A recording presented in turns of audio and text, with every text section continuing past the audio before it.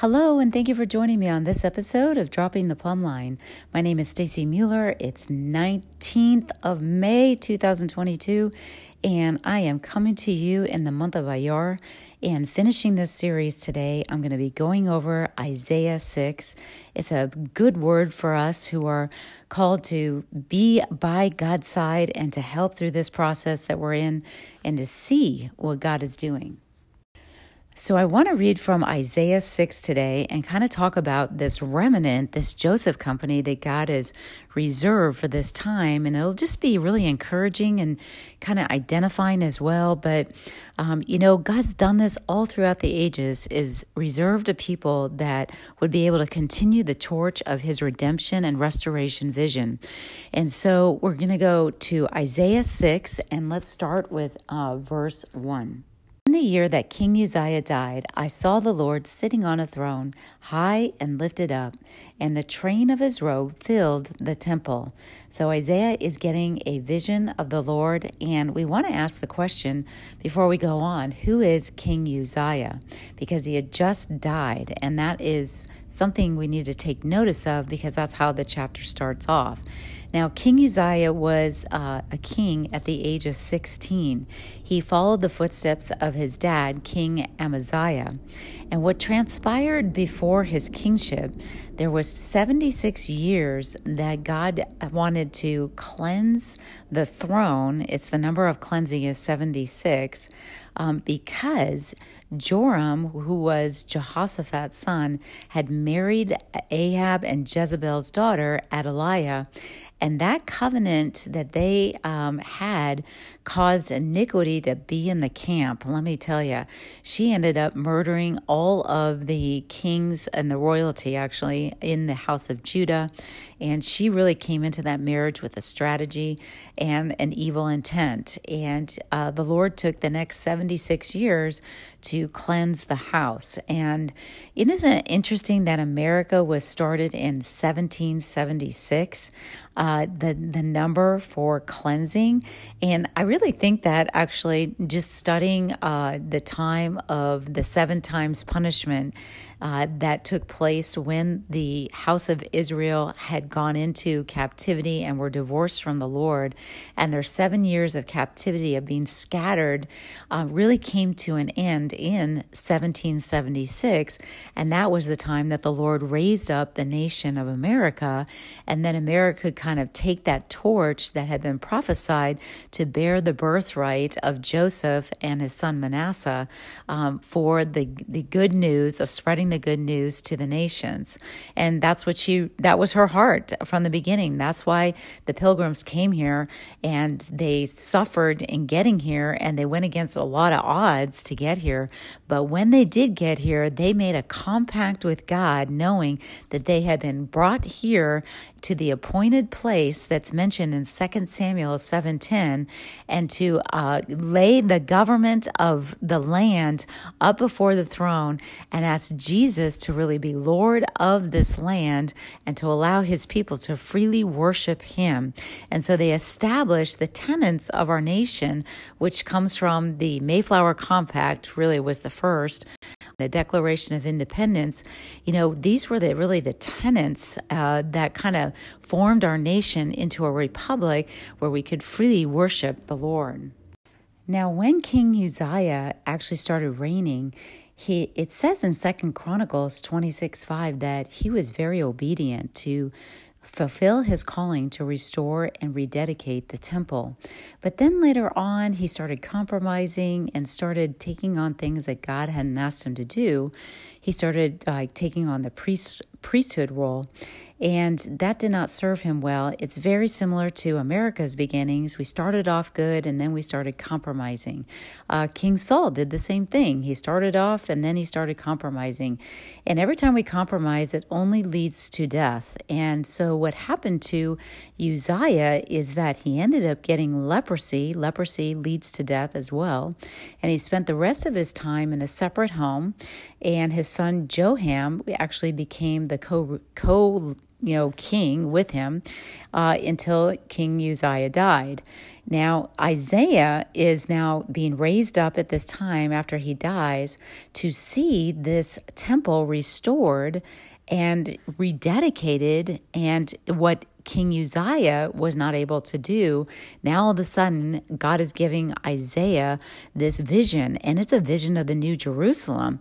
And so God is really raising up Isaiah at this time to fulfill his call to prophesy God's redemption and restoration plan up ahead.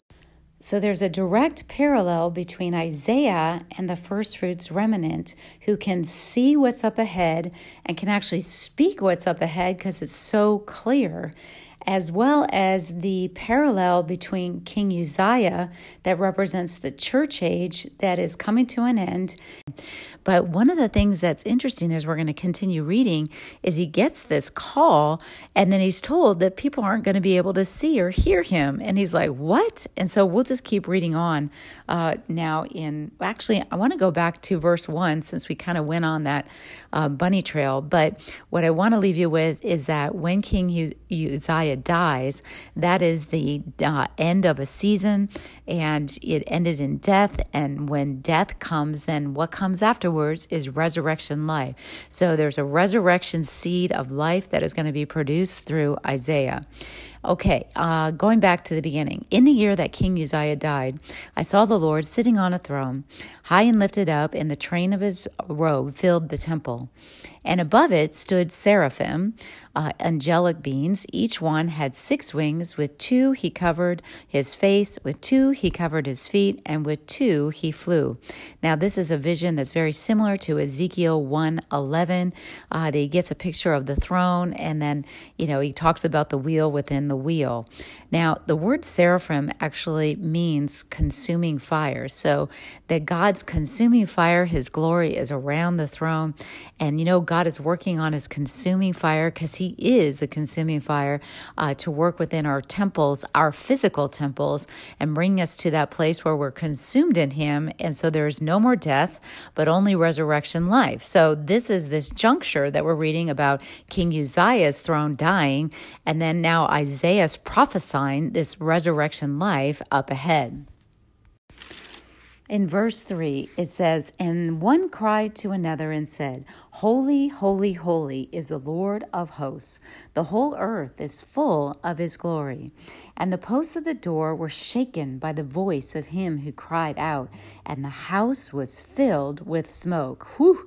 Okay, the voice of the Lord will shake the nations. This is exciting. That's what happened at Mount Sinai. Remember when he spoke, the earth shook. And, Jesus is returning with on his horse with the word of God on his thigh. That's what it said. And, his voice, his word is going to shake the nations. That is the power that is in our tongue. And so God is going to talk to Isaiah about that power of our tongue coming up ahead. So I said, "Woe is me, for I am undone, because I am a man of unclean lips, and I dwell in the midst of a people of unclean lips. For my eyes have seen the King, the Lord of hosts." Verse 6, Then one of the seraphim flew to me, having in his hand a live coal, which he had taken with the tongs from the altar. And he touched my mouth with it and said, "Behold, this has touched your lips. Your iniquity is taken away, and your sin purged." Wow, we cannot wait for that actually to really transpire in our temples as well. But God is bringing us to that place where our tongues are only going to speak life and not death. And this is the symbolism between Uzziah, whose name actually means strength of Yah, and we come to the end of our own strength, and only the deposit of the measure that we've been working with given to us by the Holy Spirit, and now God bringing the increase, and even our tongues will not be able to speak anything but truth and his glory, and this is exciting. Verse 8, "And I heard the voice of the Lord saying, Whom shall I send, and who will go for us? And then I said, Here I am, send me. And he said, Go and tell this people, keep on hearing, but do not understand. Keep on seeing, but do not perceive. Make the heart of this people dull, and their ears heavy, and shut their eyes, lest they see with their eyes, and hear with their ears, and understand with their heart, and return, and be healed. Now, this is very interesting. Isaiah is volunteering to go. He's volunteering. He's signing up. And then the Lord's like, okay, well, here is your responsibility. This is your calling. You're going to speak, but they're not going to be able to hear. You're going to see, but they're not going to be able to see what you see. And they're going to be like not as excited as you, what I'm sharing with you. And matter of fact, they're going to be underneath some oppression, keep coming back to you, wondering what's the answer? How can I get free and delivered? And then you're going to talk to them and they're still not going to hear. That kind of sounds like the remnant that they've been going through some of this season where they have heard the truth now from the Lord, seen the truth. Their eyes have been opened and they're trying to speak that truth. But the people, many of the church, even the church, they can't hear yet. So this is actually something that really comforted me when I was reading these scriptures because, we can even see today through the trial that we're going through with COVID that there's truth that's coming to the table about the vaccines and people are still not being able to hear the truth or see the truth. They're going to stand on the conviction that those vaccines are good for them and they're going to go back for that booster and you're just like, what? Why can't they see? What is their problem? And so there is this law of blindness that does come that God speaks of in Deuteronomy 28. And I want to share that passage with you. In Deuteronomy 28, there's a huge chapter of the curses for disobedience. And I want to just go to chapter 28 and verse 28. The Lord will strike you with madness and blindness and confusion of heart, and you shall grope at noonday as a blind man gropes in darkness. You shall not prosper in your ways. You shall be only oppressed and plundered continually, and no one shall save you. So God is giving us warning in these scriptures that when we choose idolatry and choose to walk in our own ways, and we make covenants with the enemy, then all of a sudden what we've done is we've put ourselves into the curse of the Lord that causes us to be blinded to the truth. And eventually what transpires is that the sin of our ways brings forth judgment, and the judgments are put upon us to put the pressure on us to turn from our wicked ways. And when there comes a time when we cry out and we're ready to say, Lord, I'm not going to do this anymore my way. It's not producing any fruit. I repent and I want to hear from heaven. Then all of a sudden the Lord opens up our eyes and then we can see. And then we can come into a greater clarity of what he's doing, what he's saying.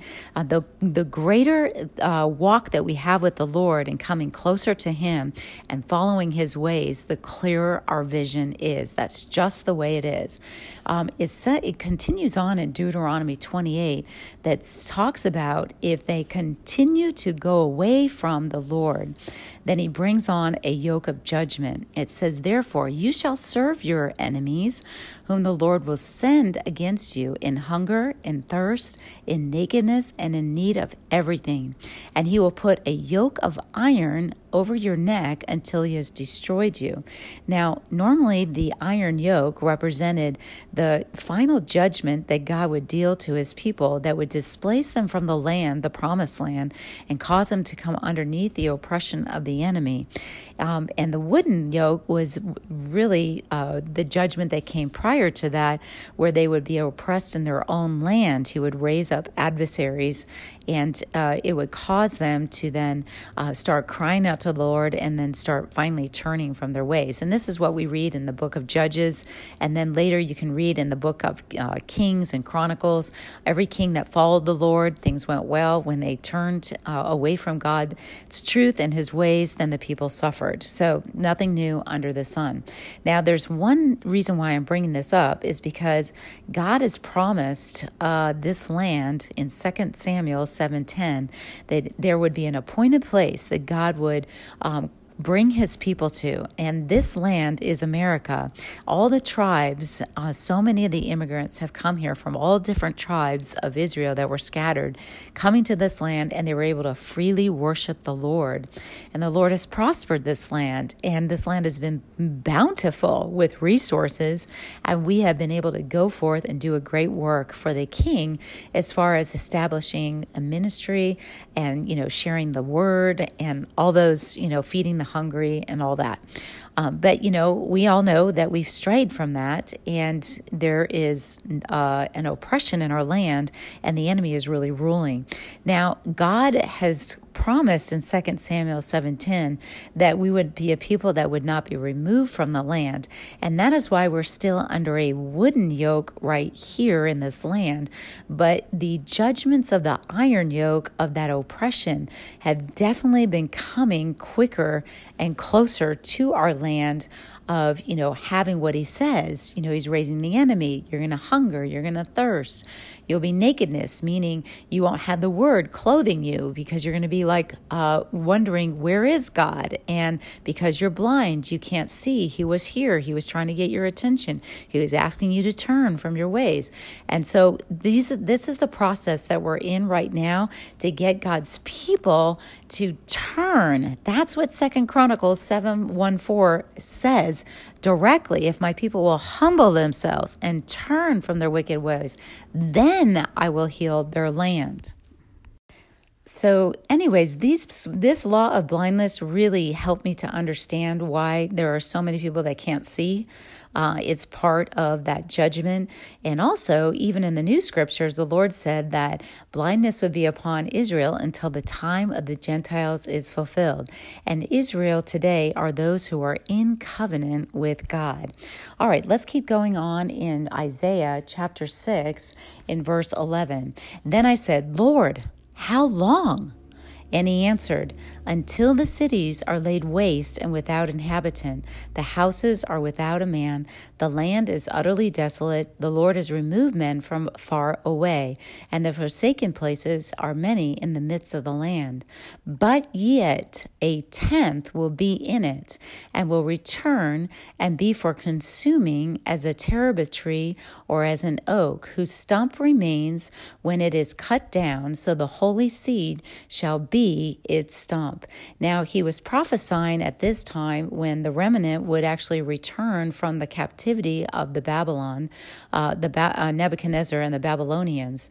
And, the land was destroyed, Jerusalem was destroyed, everything was taken down, except there was a remnant that returned to rebuild and restore. Now that same blueprint is upon us right now. And the remnant that is brought down to God's, what he calls the holy seed, they're his. And this is God's first fruits. That's what he calls them, the first fruits remnant. There is always a first fruits that is set apart and made holy unto him. And so this is the holy seed that God can work within his hand that will continue his promise to us to bring redemption in the earth, even when everyone is wicked. God has a seed that will produce life. Now, let's go back to verse 11, and the Lord says, Lord, how long? How long is it going to be till people can hear, till they can see, till they turn, they repent, they get healed? And then the next words that the Lord gives him is kind of bleak, because it's almost like the Lord has to shake things up and brings everything down in order for the stubbornness in our hearts to finally come to a point to the end of ourselves, and then we turn. And it's at that moment, I do believe, he comes in with his full glory and full measure, and the outpouring of the Holy Spirit does get released through signs and wonders, and that there is going to be a revival in the land. But there's only 1/10 that really God can use in that time, in that juncture, in that transition, because they said yes to his consuming fire. Now, going back to verse 6, remember the seraphim flew to him, and he had in his hands a live coal that he had taken with his tongs from the altar. And I got that vision, or that dream actually, of that steak and God's ginormous tongs taking it off the grill and then putting it on a white plate. And so there is a short time when the Lord flipped that steak over before he was able to take the steak off of the grill. So I do believe, remember, we're still going through the final seasoning of that remnant, and where they're prepared to go through and navigate through some of these difficult times in order for their voice and the resurrection power of the Lord to come out and just start bolting out of their mouth with fire and signs and wonders following, so that, the people can hear and then they can turn, and we see this great awakening. I'm really excited about that. It's very much like Jeremiah. It's going to be that voice that says, "Behold, I put my words in your mouth. See, I have this day set you over the nations and over the kingdoms, to root out and to pull down, to destroy and to throw down, and then to build and to plant."